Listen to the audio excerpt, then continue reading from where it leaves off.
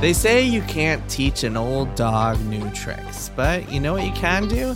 Play Persona 5 over and over and over. Welcome to Triple Click, where we bring the games to you. This week we are opening up the listener mailbag and taking your questions on all sorts of things, from Persona 5 replays to games as a service. What are they? Let's find out.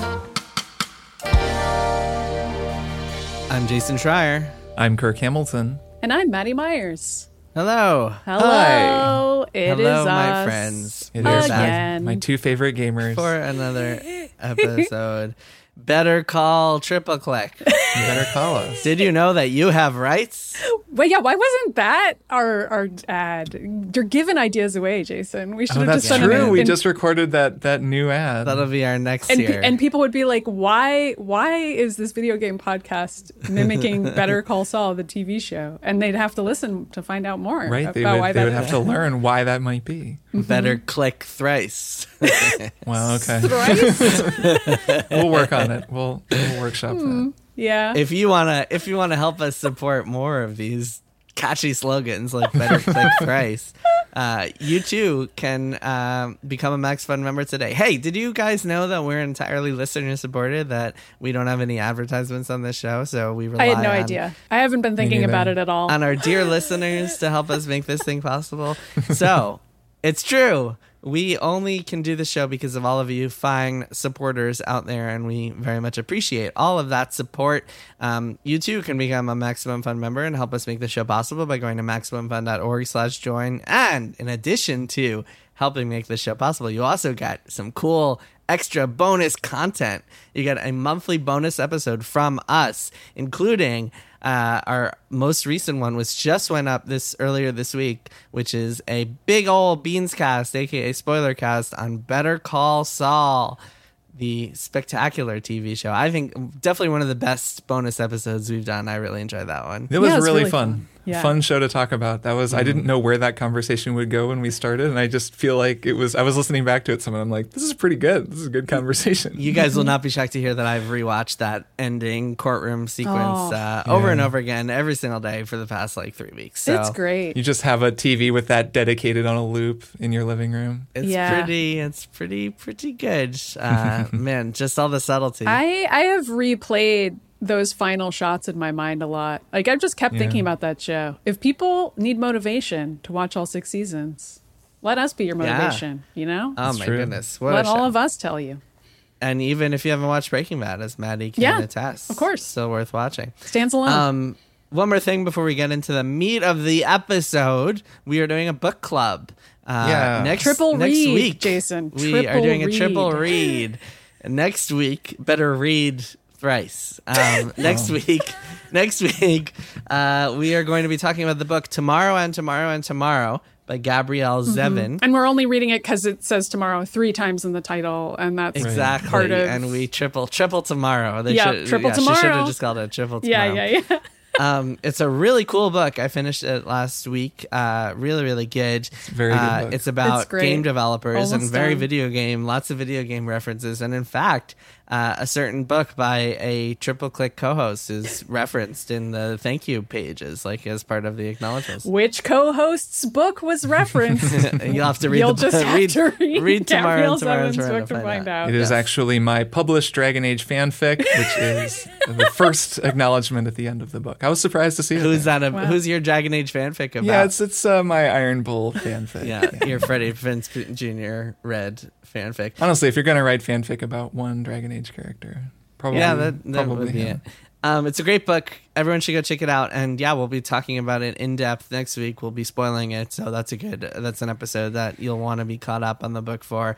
Even if you're not, should be fun to listen to regardless, because there are a lot of just interesting game developer stuff, a lot of interesting themes of love and loss and friendship, and it's just a really good book. Really enjoyed it. Creative strife, stress, etc. Yes. Yeah. Yes. I'm a sucker for, as Better Call Saul can attest, I'm a sucker for any sort of love story that goes on for years and years. I'm just a sucker for that. Leftovers. Love story plus career drama, partnership drama. It's great stuff. And Yeah, unrequited love story too. Anyway, we'll get to that next week. Now onto the episode.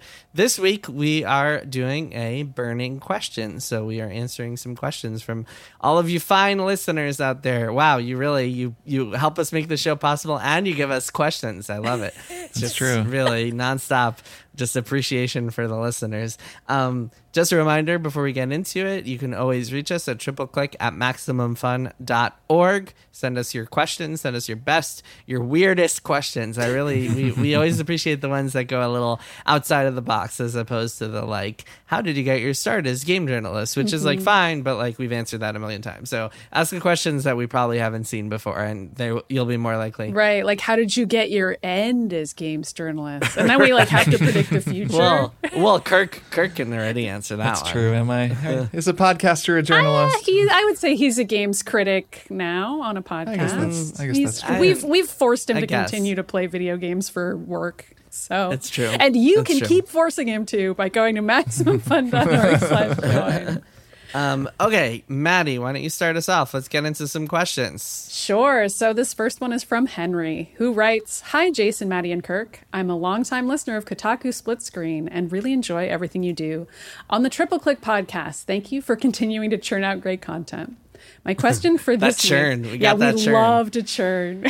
Love to Thanks, churn Henry. content. It's my favorite thing. My question is for this week is how you guys find the time and focus on playing through Persona 5 Royal after beating Persona 5 once already.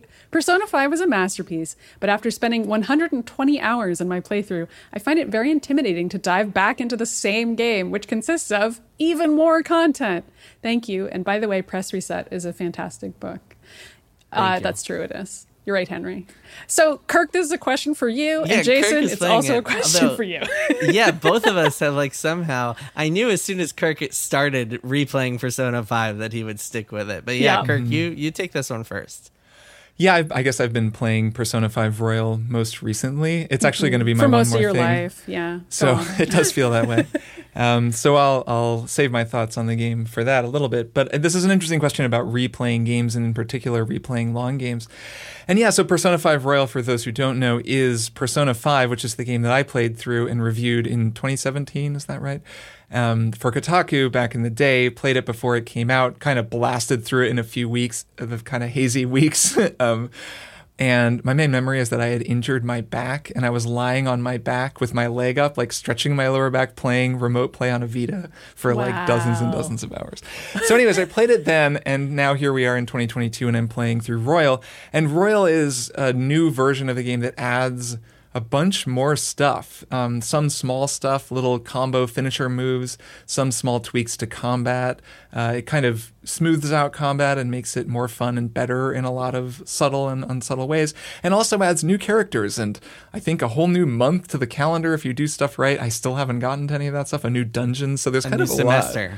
a new semester to this game that is already, yeah, as Henry says, 120 hours if you play it the long way. So yeah, I'm finding at least I've been playing this game for months. I mean, I'm still playing it, and I've been playing it on Steam Deck, which I think makes a big difference for me, at least with replaying games this year, because I've replayed a lot of things on Steam Deck and have been finding... You should know that you're streaming it from PS4. Oh, right? yeah, PS5. right. I mean, soon people will be able to play this natively on Steam Deck when it comes out on Steam in October. But yeah, I've been streaming it using Chiaki from the PlayStation 5, which works great. And, you know, I can only play it at home, but I'm at home a lot and just sit on the couch and play it while Emily watches TV or something. And that's made it a much more low-impact way of playing it. Like, the first time that I played this game, I was really dedicated because I knew it was very long and I had to write a review. This time, I know how it ends. I'm in no hurry, and I'm sitting on the couch, so I just will play like half an hour or an hour each night, and I'm finding it really fits well into how I'm feeling right now when it comes to gaming. Like, I'm not actually up for a game like Elden Ring that's new and requires a ton of focus and attention. So it's been kind of nice to just cruise through this game that's, you know, it goes down really easy, especially once you know how combat works and what you're doing. It just sort of goes and goes and goes and goes. And yeah, for this game at least, it's worked in that way for me.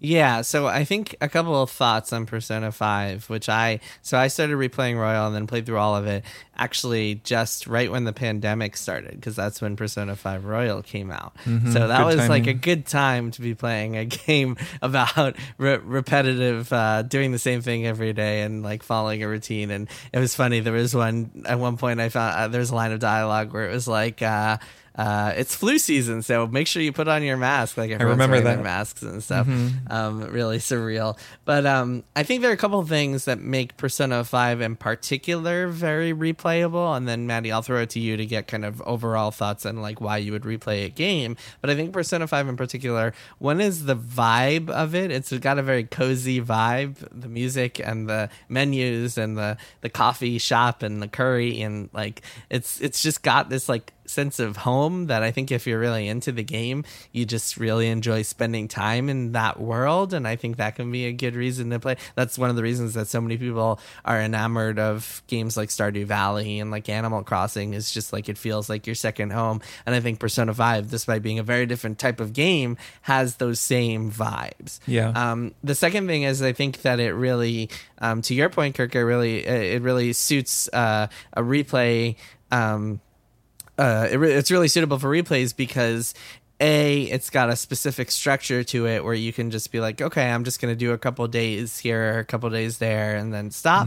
And B, you can make a lot of different choices every single day. You're just constantly making choices of like, okay, am I going to go spend time with this confidant, or what am I going to do today? And so you can make a playthrough feel pretty different the second time. Yeah, actually, to that, just really quickly, the one thing that I'm finding in my playthrough is that because of the power-ups that I have, I can play through dungeons in a single go. And the dungeons are where I lose momentum, and I'll take long periods of time away because each time I pick up the game, it's just go straight through the dungeon and keep going and going and going. And they take, several hours to get through.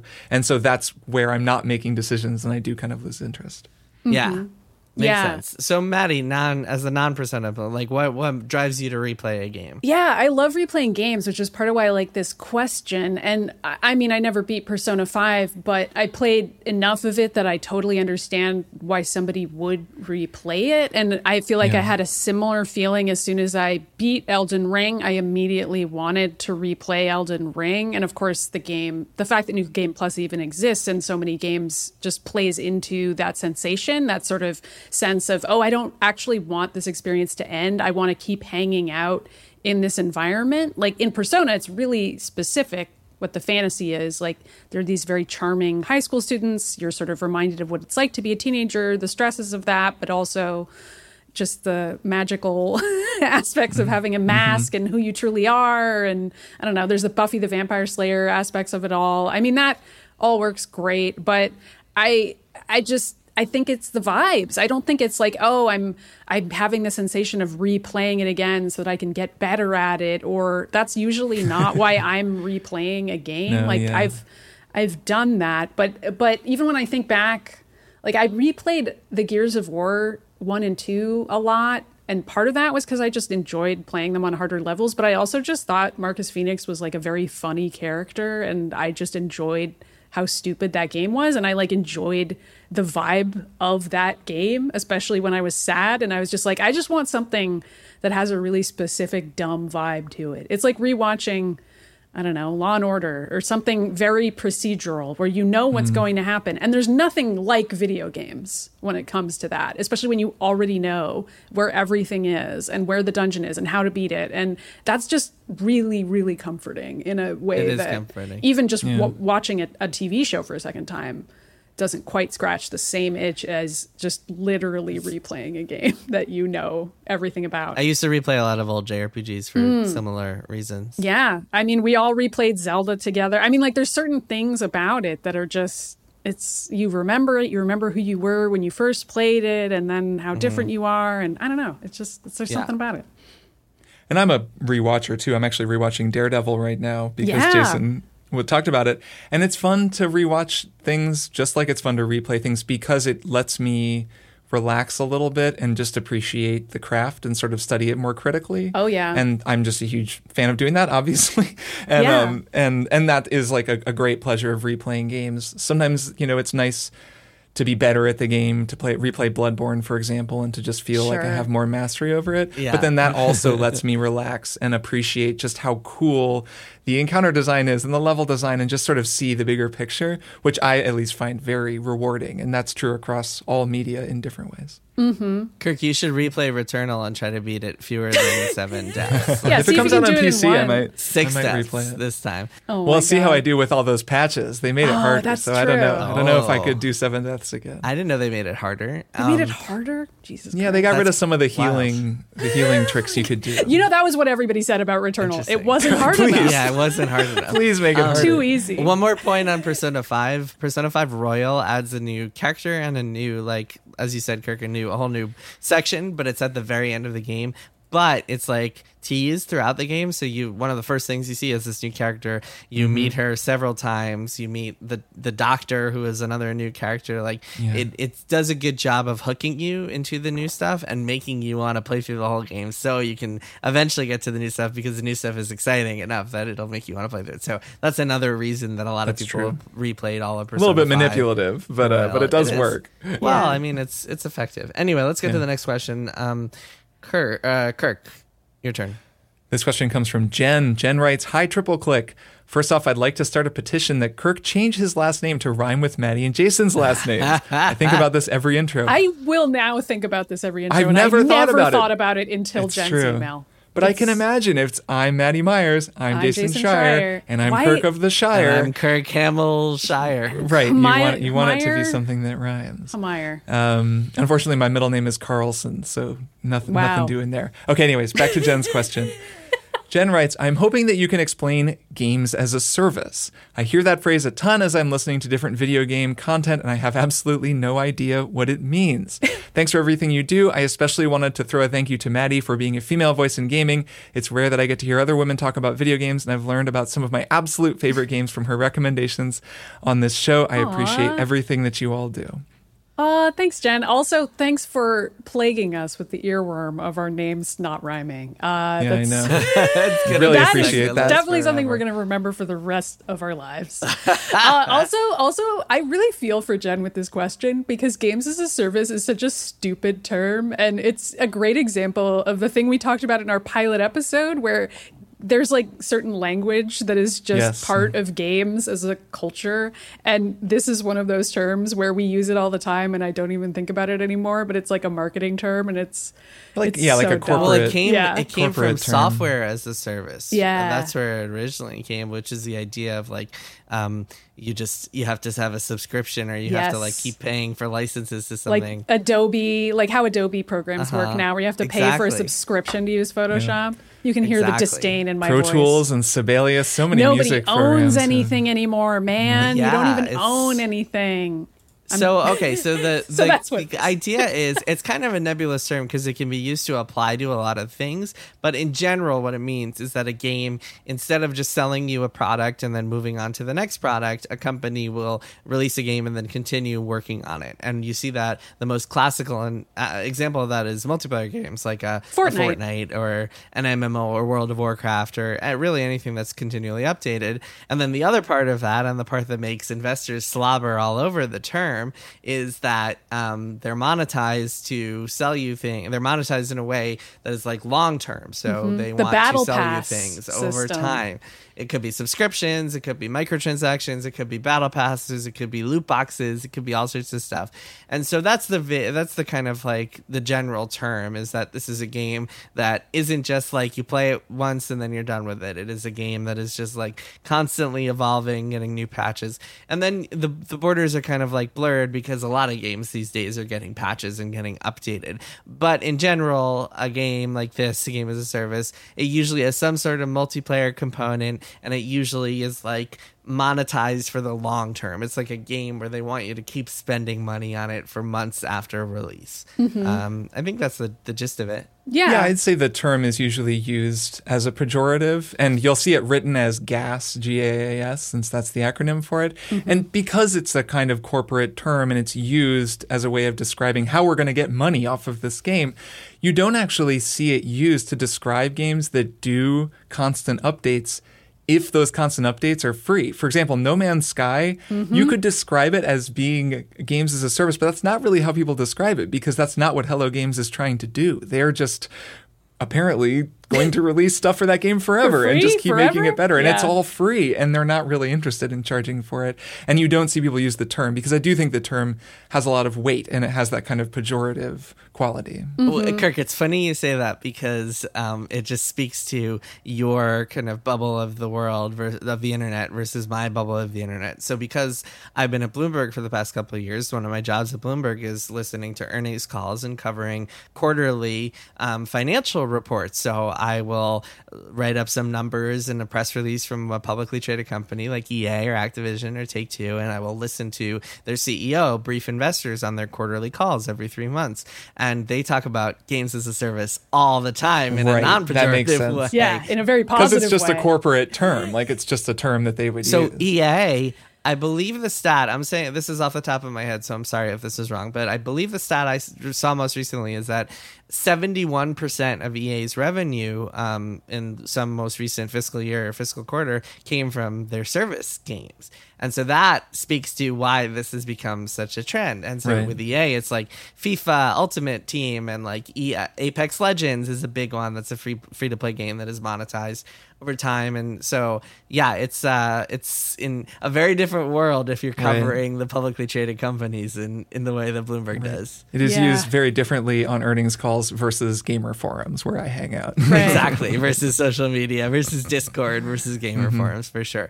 One thing I will say is that they've really, we don't have to harp too much on this, but games as a service, in addition to the monetization side of things, they've really transformed the way that game developers function, and like sometimes for the better. In the sense that you have a longer term job where you're just you're working on Fortnite, and you will be for the foreseeable future. Not that, I mean, people have reported crunch there as well, so maybe that's not a great example. But it's not less about crunch and more about layoffs, and the layoff cycles that constantly hit these companies. And like, so if you go to work at Bungie right now, you're working on a game that came out in 2017, unless you're on a new project. But if you go to work on Destiny 2, you're working on a game that came out 5 years ago, but it's constantly updated because it's a game as a service. But yeah, it's really transformed the industry, this whole concept of games as a service. And unlike, for example, NFTs and that weird trend, games as a service are here to stay, and that's kind of like that's a trend we're going to be seeing for many years to come, is this idea. And then there's a lot of talk of like, and the three of us have talked about this, of like oversaturation of games as a service, and how nobody has time to play more than one of them, and how is that going to affect things, especially as new ones continue to come out. We saw with Anthem and then the Avengers that it's really hard to gain traction and like really become a successful game as a service. So yeah, lots to talk about there. It's an interesting world, but that's the gist of what it actually is. Yeah. All right, let's do another question. Here is Corey. Corey says, as people in or adjacent to the games industry, definitely adjacent, we are not in the games industry, how do you filter through the slog of things people say you, quote unquote, have to check out? Do you generally find that games / books / other stuff that are genuinely recommended to you as opposed to advertised turn out enjoyable? How would you recommend someone separate the wheat from the chaff without just buying everything to try it out? I thought about this some. So Corey prefaced this question by saying that they're kind of susceptible to recommendations and find themselves just sort of getting new stuff because they hear someone talking about it on YouTube or on a podcast or something. Yeah. And I have this feeling sometimes in the world of music, when it comes to musical gear, I actually have this feeling too. And I think that my approach to that might be helpful for just broader recommendations.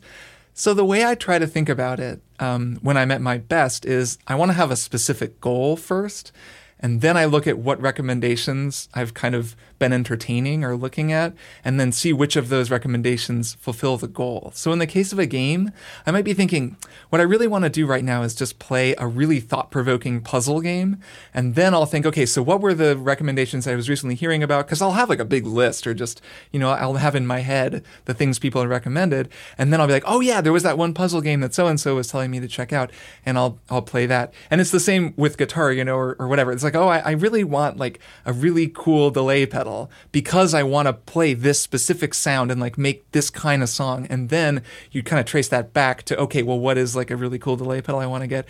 Rather than just, if you just watch YouTube or listen to podcasts or whatever in gear as well as in games, you'll just have a lot of people being like, this is awesome, you got to get it, you got to check it out. And if you just go with that, this is game of the year, gotta exactly. play it now. And like this pedal, oh man, this overdrive pedal sounds so good. And you're like, I have like 4 overdrive pedals, I don't need that.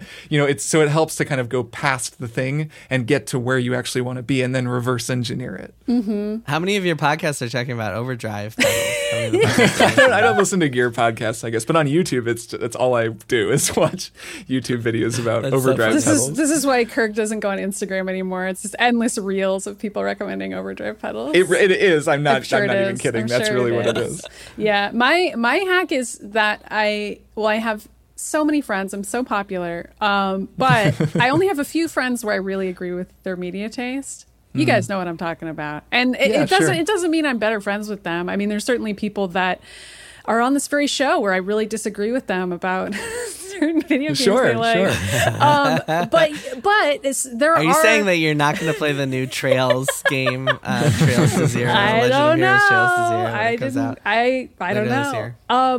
But there are people I know where I'm like, if this person and these two people really like this thing, I'm probably going to love it. And I'm sure you guys have that calculus as well. And it's obviously taken me years of trial and error to figure that out. So this is kind of a poor recommendation for Corey, but that legitimately is how I find movies, TV shows, books, games that I really like, is usually because I follow like enough critics or friends are like, oh, Maddie, this one is the one you're going to really like. But I also have the luxury of having a job where I have to get outside my comfort zone sometimes and try things I didn't necessarily know or think I was ever going to like, and I can try them in a really low stakes way because usually I'm getting them for free. So that means I also can take a risk on something where I'm like, I don't know anything about this at all, and then maybe I love it or don't. But sometimes I'm like, I know about this and I think I'm going to hate it, and then I don't. And that's something that someone like Corey doesn't have the luxury of, where it's like, there's no reason for me to try this other than, just editorial judgment and enjoying trying things. And then I end up loving it. So I don't know, maybe just try being a games journalist and getting a bunch of games for free. I feel like that might either help or hurt. Advice. I don't know. Jason, what about you? How do you decide? Yeah, I feel like there are a lot of ways. I don't know. I don't really have a method other than word of mouth and just being like, hey, what's like if someone tells me, if like Russ Freshtick excitingly DMs me about something, I'll be like, okay, I'll check this out. But like, games I kind of see as different than other media, because games, I like to play everything just for the sake of my job and this podcast. But like books or TV shows or other stuff, I don't really have a system, just word of mouth or like, reading the New York Times book review and like seeing what seems interesting. I find that like resources like the library help, because then you can just try stuff without actually having to buy which is nice. Absolutely. And same with all these bazillion streaming services. Like if you have, I happen to have a couple of go-to ones like Netflix and HBO and then Disney Plus, and then I'll just go through them and be like, oh, okay. There's no real barrier for entry, but like that is blocking me from trying this out. So I might as well just try it out. But yeah, I don't really have a good answer to this question, unfortunately, other than like, if I'm hearing enough buzz about it, if enough people on my Twitter feed are talking about this one show or this one book or this one book is pretty rare, but this one game, then I guess I gotta go check it out. I gotta be part of the zeitgeist. Gotta know what everyone's talking about. So I definitely succumb to that kind of peer pressure part of this whole equation. That was always what my grandma said about any trashy media that she would ever consume. And I think about her excuse all the time when I'm watching trash is, well, it's what everyone's talking about. She would always be like, I'm not personally interested in this at all, but it is what everyone's talking about, which I found hilarious. Right. I have spent way too much money on games just because a bunch of people were talking about them, even though I knew I would have no interest in them, and I bought them and just like never played them or played them for an hour. Well, see, I don't. I try not to do especially that. before I started working in games media, or like at the very beginning of my games media career. That's when I did it most. That's what I try to kind of avoid learn now. not to do. Yeah, exactly. All right, next question, Maddie, you're up. Okay. Kyle writes, hello, Triple Click, but maybe mostly Jason. I would agree with you, Kyle. My favorite game of all time. No, Kirk too. Well, that's true. Is Final Fantasy Tactics. I've been looking for a game like it since it came out, and I haven't been able to get into anything, even stuff like Triangle Strategy. Am I not able to find anything because nothing exists and I'm chasing an impossible dream? Why is Final Fantasy Tactics, out of all my favorite games, the only game I've had this experience with? I am curious, Jason, because I know you liked Triangle Strategy, right? So this might be a stumper from Kyle. What do you think? Well, Triangle Strategy is a different type of game. A lot of these games, there are a lot of strategy RPGs, Fire Emblem, Triangle Strategy. There are a lot that have come out in recent years, and none of them are really recreating the Final Fantasy Tactics formula in the same way. Like, there's something about the alchemy of Final Fantasy Tactics, whether it's the party composition and the customization of that, combined with the story, combined with the sprawling scope of it all and how it unfolds over years and years across like massive countries, and like it takes 70 hours to play through the whole thing. Just there's some winning formula in that whole, and the music and the art and everything. There's a real winning formula in that whole combination. That said, I was recently talking to a game developer buddy a few months ago, and we were lamenting the fact that like no other studio or game developer has been like, why don't we just copy this exact formula of Final Fantasy Tactics and like make a game like that, because it could really work pretty well. It is a shame that it has all that said, also, there's a game called Tactics Ogre that was Matsuno, who's the director of Final Fantasy Tactics, directed that a couple years before. It's almost like a prototypical Final Fantasy Tactics, and that game is actually getting a remake on consoles and PC later this year. So that could be a good kind of satiate the craving while you wait for the Final Fantasy Tactics remaster, which I think is probably going to come next year. So there's some games that'll satiate the craving, but there's nothing quite like it. I'm excited for Tactics Ogre. I played the original and liked that game. You know, I would say one thing, maybe Kyle has already played this, but I actually really like Final Fantasy Tactics A2. I didn't play Advance. I'm not sure the difference between the two, but A2 is on DS, and that was the first Final Fantasy Tactics that I played. Kind of the first Final Fantasy game that I played, maybe. I just randomly played it on DS it is a long time ago. It's really good. It has that FF12 music that's just this incredible score, and I love that game, and it is Final Fantasy Tactics. I think it's different in some ways, but if you haven't played that and you have a 3DS or a DS, you could give it a shot. Well, it's a very different game. All the classes are different, all the races are different. What happened was like Evilis, which is the world of FF12, Tactics A2 is set in that same world. The world of Final Fantasy Tactics is called Evilis also, but it's like a very different version. Like it changed over time. It's a little confusing, but same. Some of the same people worked on them all. And Matsuno, the director of Tactics, went on to direct 12 at least for a while before he left the company. Right. I just think Kyle should check out StarCraft 2. It's pretty good. StarCraft 2, another good option. This has actually been a pretty wild year if you're like a fan of strategy RPGs, because there's like a bunch of new ones coming. There's Diofield Chronicle, which is another strategy RPG coming. Tactics Ogre, like I mentioned. Yeah, like a few weeks. Diofield, I think, comes out. Yeah. Okay, next question. Kirk, you want to read this next one? Sure thing. This comes from Nathan. Nathan writes, "Hello. I am a big fan of the show, and I've been listening for the last year and a half. First, I want to say congratulations to Jason on his new son. I have 2 kids of similar ages, 2.5 years and 6 months, so it's pretty cool to occasionally hear what you have to say on parenting and gaming. A question that I have you ever felt like you played a video game at the wrong time? For me, Outer Wilds was kind of meh, and I think it has to do with timing. I was in the middle of playing it when my second son was born 2 weeks early. After that, I had much less free time and in shorter spurts.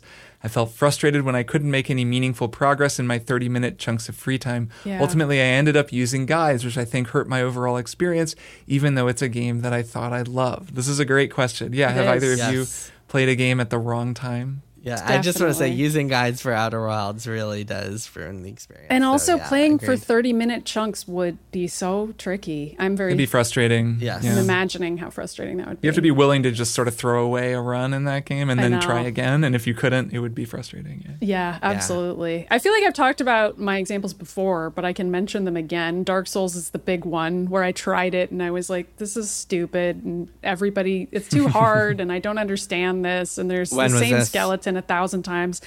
Probably 2012, 2011, like early on. But when it came out. Yeah. But it had been hyped still, even though it was like relatively soon after it came out. It was like, post Demon Souls world. Like I had some friends who were into Demon Souls, and I knew a guy who was really into Dark Souls and was like really selling me on it. And I just was like, I don't get this. And I'm annoyed by this entire culture. And then years later, I think Dark Souls is awesome. And people kind of had the chance to hear me go through this with Final Fantasy VII on this show, like early in this show, because I played Remake after mocking Final Fantasy VII for many years of my life for being fine. And then I replayed Final Fantasy VII, like the actual game, on my phone, and then I played it on my Switch, and I like restarted it because I was like, I want to keep playing it, and I never actually beat it because it's hard to beat Final Fantasy VII. Pretty long, but yeah. I have a lot more respect for it now than I did then. And in my case, I guess both examples are people described the game to me wrong and overhyped the wrong things about it to me, and I went in with both misconceptions, and also I think it really was the wrong time for me on Dark Souls. I think I just wasn't in the right headspace for it at that time. Like, again, you have to really be patient and be willing to lose a run. I mean, it's kind of similar to Outer Wilds in that way, where you just have to be okay with vibing. And I'm not always in the mood for that. So those are my examples. Yeah, I've talked about this on the show before, but 3 years ago when we were still at Kotaku Split Screen and my daughter was born, Death Stranding came out and there was a baby crying Yes! in the controller, and I was like, right. my goodness, this is not the right You time hated it. That was so to funny. be playing a I game where remember there's that. a baby crying. It would like give me like, it was just like triggering, like to hear Sure. a baby noise You in the hated controller. the climbing too, though. I feel like it was like the baby noise was the reason you hated it, but then because of that, you extrapolated that out to being everything about it was frustrating. And it is an intentionally Yeah. frustrating game. It's a game about struggling, Yeah. and if you're kind of tired and struggling, it's a Yeah. hard game. I can see that. Yeah, and Jason That's was funny. tired and struggling and didn't enjoy doing that in a video game for some reason. I don't know why. And that's happened to me. It's happened to me with a bunch of games that are less dramatic than this one. Probably ruined Death Stranding for me forever. But it's happened to me at other points where like I just have not been in the mood or the headspace to play a game, and then picked it up later. I think because especially when you're starting a new game with all new mechanics and all new world, you really have to be in the headspace to just learn things and like be prepared to just kind of not just zone out, but be actively thinking and teaching yourself mechanics and stuff. And sometimes a person is just not in the mood for that. Sometimes you just want to zone out on the couch or like play StarCraft 2 where you've played it a bazillion times before, or replay a Persona 5 or whatever. You just don't want to learn something new. And so that's happened to me quite a few times. But revisiting that same game later on, especially when there's word of mouth that is like, oh, you got to stick with this, you got to try this out, that always helps. Yeah, a few come to mind for me. I played Demon Souls when it first came out in 2009 and definitely bounced off of it. And I think I was not ready for that kind of game, and it wasn't until Bloodborne that I was. So yeah, I think that's a pretty common one. One for me is after Destiny. Like my video game life is sort of divided into BD and AD before Destiny and after Destiny, because that was just such a huge amount of my gaming time. It was a game Jason, you and I both played so much together, played hundreds of hours, really got into it, learned how to write about a service game, to call back to an earlier question. In not small part, we played hundreds of hours because of each other. We enabled each other. Yes, we did. And us, the two of us and our friends, really a lot of social pressure there. So, and yeah, I mean, I played so much of it and burned out pretty hard. I was fairly addicted to the game for a little while. And as a result, there have been times where I play a game that either has some similarities with Destiny or is specifically designed to be like Destiny. Warframe comes to mind as a game that I was, I thought I'd pick it up and try it. I was still at Kotaku at the time. It seemed like it'd be a good game to cover, and it was popular and fun. I played a little bit of it, and it was pretty fun. And I know people really like Warframe. People got excited that I had started writing about it. And then I just had to put it down because I could not do it. I couldn't play another MMO-style service game with an endless grind and tons of loot after Destiny, especially so soon after Destiny. But I still have that feeling. I mean, I started feeling that way with Assassin's Creed Valhalla, too. Really, any game now that is just tons of endless content and grinding, I just eventually, it is the wrong time because it is AD. It is after Destiny. And if it falls in that time, which is from now until the rest of my life, I will never really be able to play that kind of game. And then the last one that comes to mind, which I've talked about a few times on the show, is Rocksmith, the guitar teaching game, because I played that for the first time as a games critic who played music and had learned guitar but wasn't like actively practicing guitar at the time. And I thought it was okay, but I was sort of pretty conflicted about the way that it was teaching and the sort of gamification of music education. Now, all these years later, I play a lot more guitar. I'm practicing guitar. I'm taking lessons. I've played some Rocksmith, and it's great. I think that kind of like gamified lesson has been really normalized, especially with guitar. There's tons of apps that let you plug in a guitar and teach you, and it's a really good way to teach basics. So I've really come around on it, and I think I was just thinking of things differently. It was just kind of the wrong time. I was in the wrong headspace the first time I played it. It happens. Okay, this one's a quick one, so let's go through it real quick. This is from Garrett. Garrett says, seeing as you three have experience to some degree or another with interviewing game developers, I was wondering if you have a dream interview you'd love to have someday. It could be a developer that you admire more as a fan, or maybe a developer you have a hunch would have juicy stuff to write about. Who would it be? Is there any reason why you'd pick that developer in particular? I have a few. Well, so for me, it wouldn't be a journalistic interview. It wouldn't be where I sit down and talk to someone on the record, because that puts things in a certain like energy level. Like that causes a certain vibe. They're on the record. Everything is more formal. It would be, can I just be hanging out with this person in a totally off the record way, having a drink, or we're a little loose and talking? And that would be Hidetaka Miyazaki, the director of the Souls games. I think that man is fascinating. He doesn't give very many interviews. When he does give them, they're very interesting. He's a very open, thoughtful person. And I think that off the record, just talking to him about why he makes games the way that he does and his vision of video games, it just seems like the conversation could go any of a million directions, and I would love to have that conversation. And also assuming that we're both just fluently speaking Japanese or fluently speaking English, whichever language is necessary, since we're fantasizing here. Yeah. Okay, so you both have like the Babelfish in your ear. Yes, we've both had a Babelfish, yes. Yes, okay. Mm-hmm. Maddie, what about you? I mean, I was assuming this is not only anyone living or dead, but also time travel is involved. So sure, I just was like, like, to time travel for game developers. Why not? I mean, so our coworker at Kotaku, Cecilia, did some reporting about women who worked at Atari way back in the day, and I mean, of course, people remember things differently when a lot of time has passed, and I always thought that was fascinating to think about, and the way that women who worked in the industry felt really early on when it was actually happening was probably pretty different from how they feel about it in the social context that we exist in now. So I feel like that would be really fascinating. I mean, it's impossible to do, but it's the kind of thing that I wish there were more records of that, especially because like early on, games weren't necessarily socially coded as like a male hobby. And there was this time period where just it seemed like anyone could make a game and computers could be accessible to anyone. And it was really exciting. And that's not a time period I lived through. It's just one I've read about. So I don't know. I don't really have a specific name, I guess. But also Hideki Kamiya, as in the Bayonetta guy, is really funny. So that's my like boring answer where I'm like, he'd probably be fun to talk to as well. He probably would be. So that would be super interesting. Yeah, those are my answers. The women of the 80s. Yeah, the lady arcaders of days gone by. Jason, how about you? Yeah, I mean, I think I've talked to you a lot of my quote unquote dream interviews already, but the one that has always gotten away is Shigeru Miyamoto, the of course iconic creator of Mario and Zelda and such.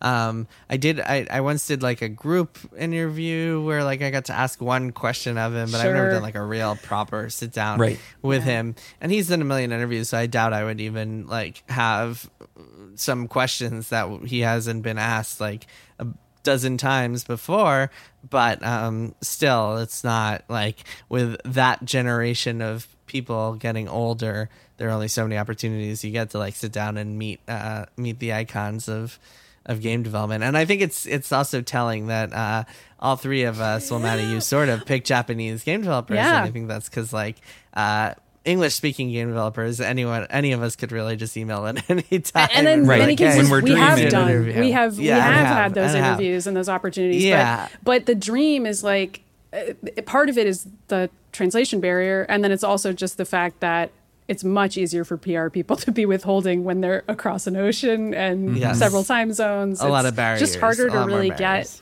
to a really cool interview in those circumstances.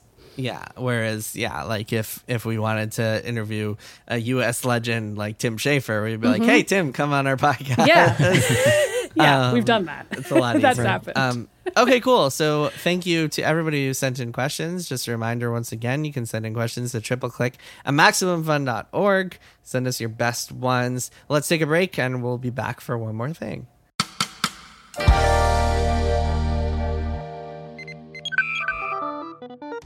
This week, the greatest discovery becomes greatest trek. That's because Greatest Trek is for way more than just discovery. We're the hit show on Maximum Fun that covers all the new Star Trek shows. Lower Decks, Strange New Worlds, Picard, Prodigy, Discovery, and any other Star Trek show Paramount throws at us. Come check it out for our funny and formative recaps of all the new stuff this Star Trek industrial complex churns out. It's in your podcatcher every Tuesday. Subscribe to Greatest Trek. It's a new Star Trek podcast from the makers of The Greatest Generation.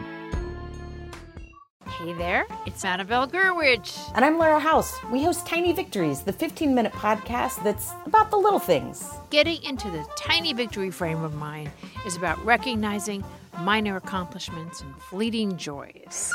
Isn't it a wonderful day when the first password you try actually works? When it's freezing cold outside and toasty as all get out in my shower, my tiny victory is that I turn off the water and get on with my day. We can't change this big dumb world, but we can celebrate the tiny wins. So join us on Maximum Fun or wherever you listen to podcasts. Let's get tiny!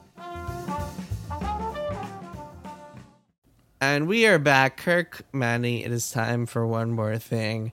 I'm going to go first because I'm the only one who has something new to bring to the table, and then I'll throw it to you guys for some old things. But I know you guys are curious about this. I watched the new show, The Rehearsal, on HBO by Nathan Fielder, and it is wild. It is. Talk about something with buzz, something that everybody's talking about.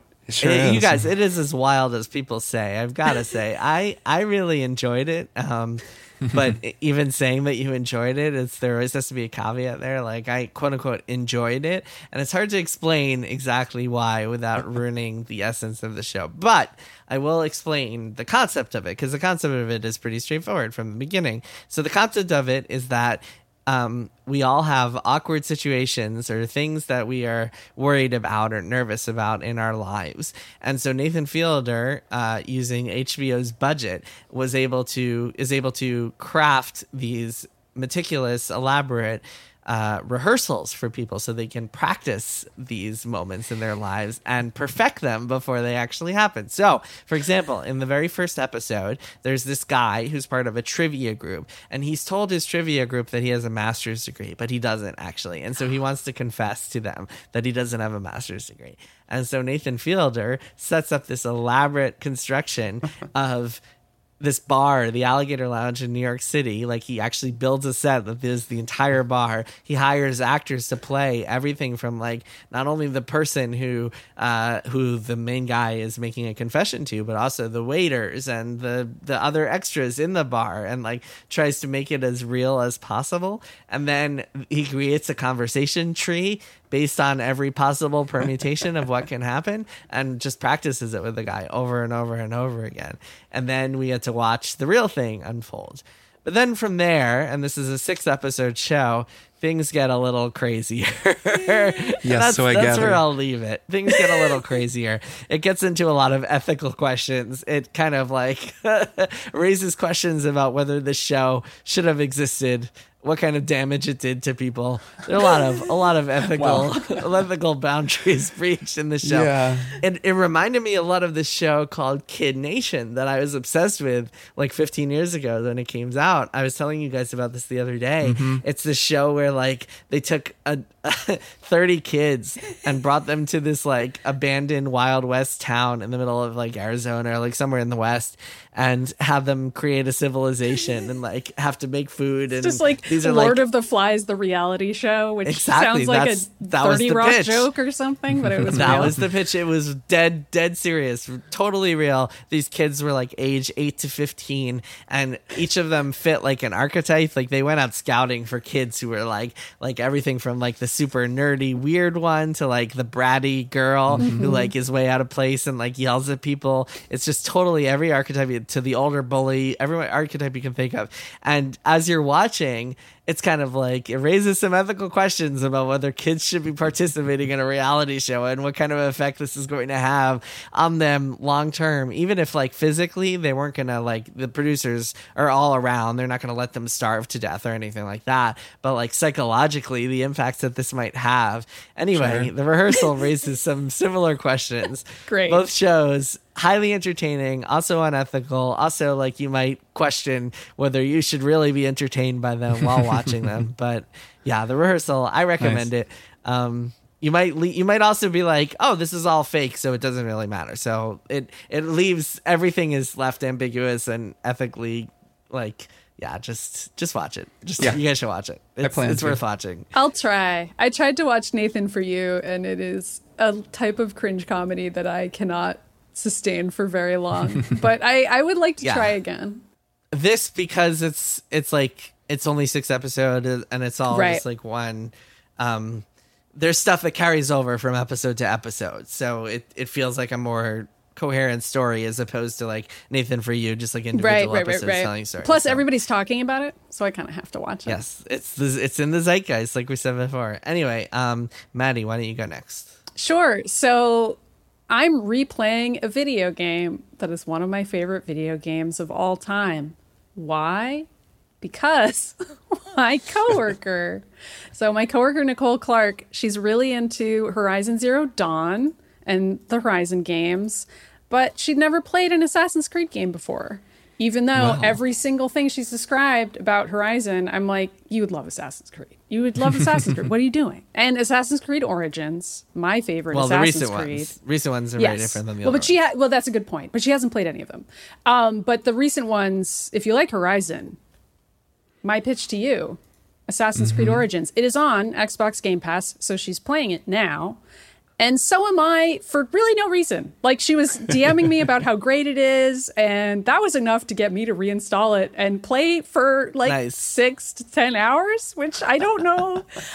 There's just something about this game, man. I love it. And the first 6 hours, those pyramids, man, are so good. Like, I do think the game has some issues later on with pacing, but the beginning of it is incredibly good. The way that they introduce you to Bayek as the character, your point of view character, he's so sympathetic, he's so charming, and yet also is grieving and tells jokes in a way that I have always found really humanizing.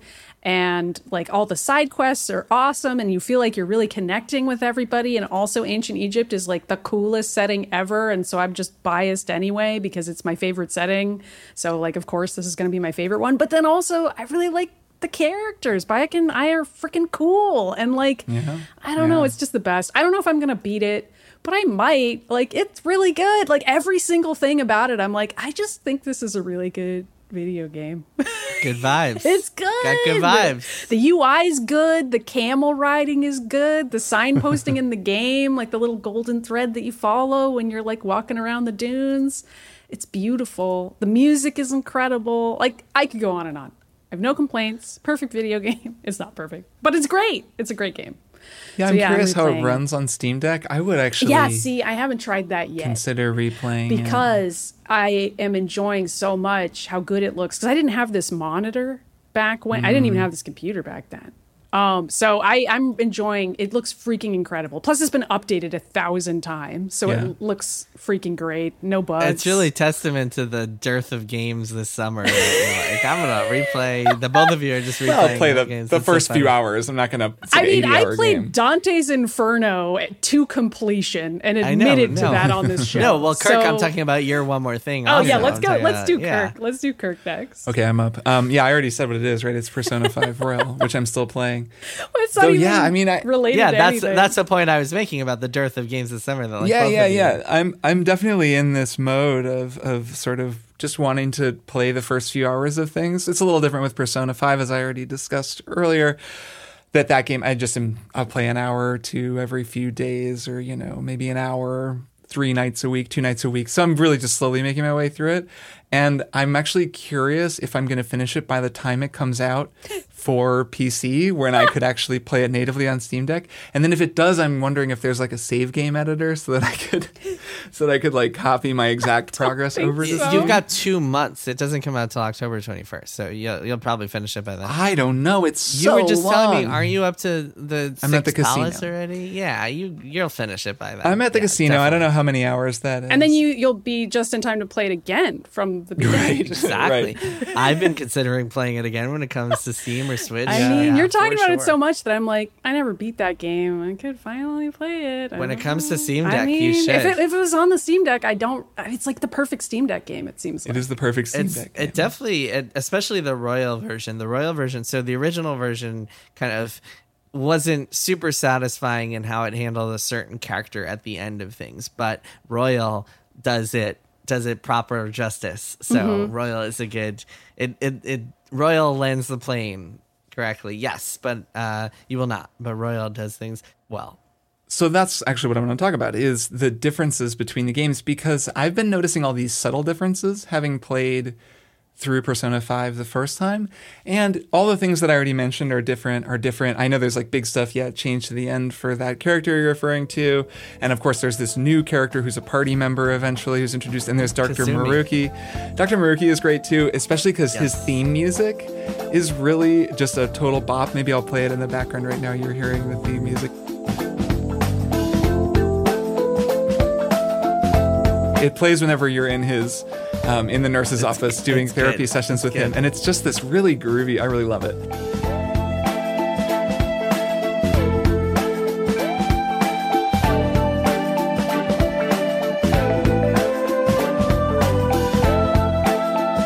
You've been doing all his social links, right? Because you need to finish all of his. Yes. And Oh yes. Kasumi. Yeah. And do it. There's a Do whole your thing. chores, Kirk. Do your I chores. check it regularly. It's a little stressful. Everyone should know. Well, the worst thing in the world. Could you imagine? Okay, so in order to unlock the new content at the end of the game, you have to do certain things. The worst thing in the world would be having to replay the entire game again because That's right. you didn't unlock the new content. That is the worst thing in the world.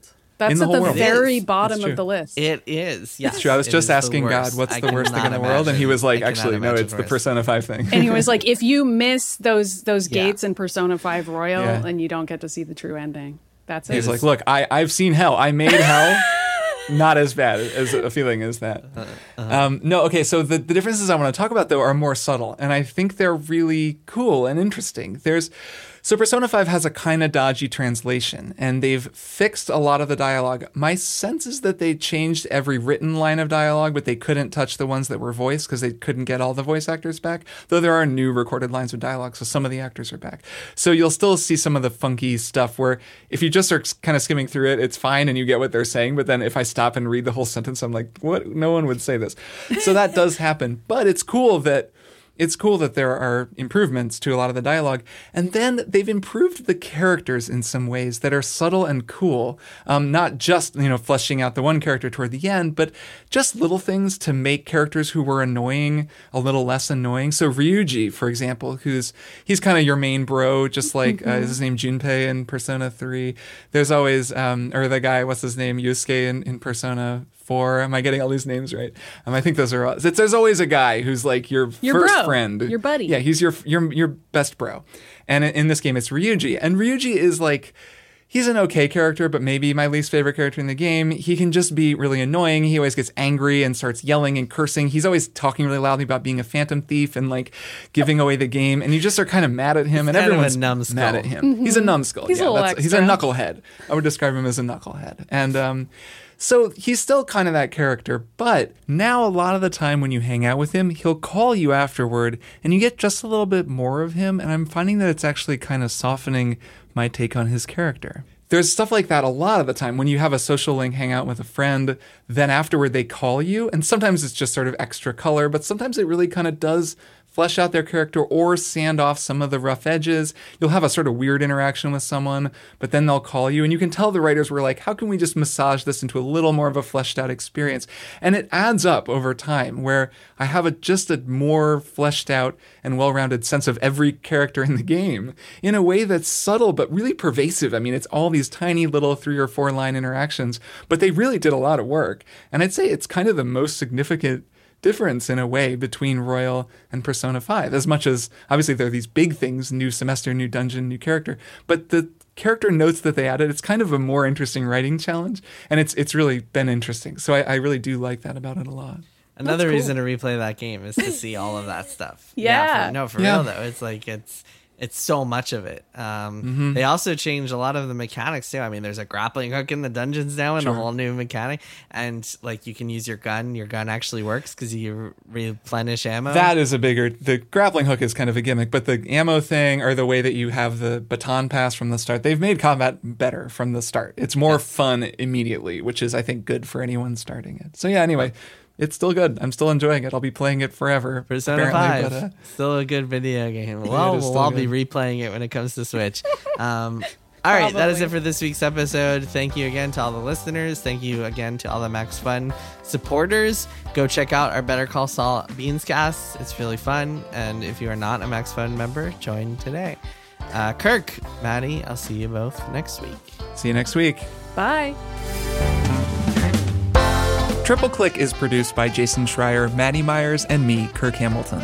I edit and mix the show and also wrote our theme music. Our show art is by Tom DJ.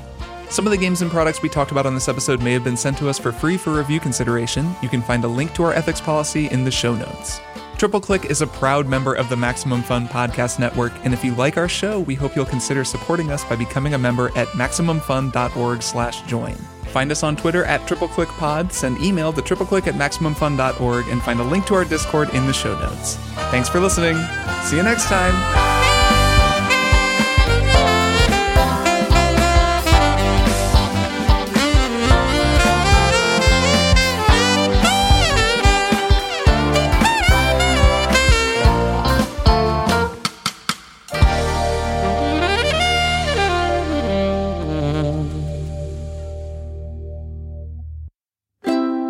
MaximumFun.org. Comedy and culture. Artist owned. Audience supported.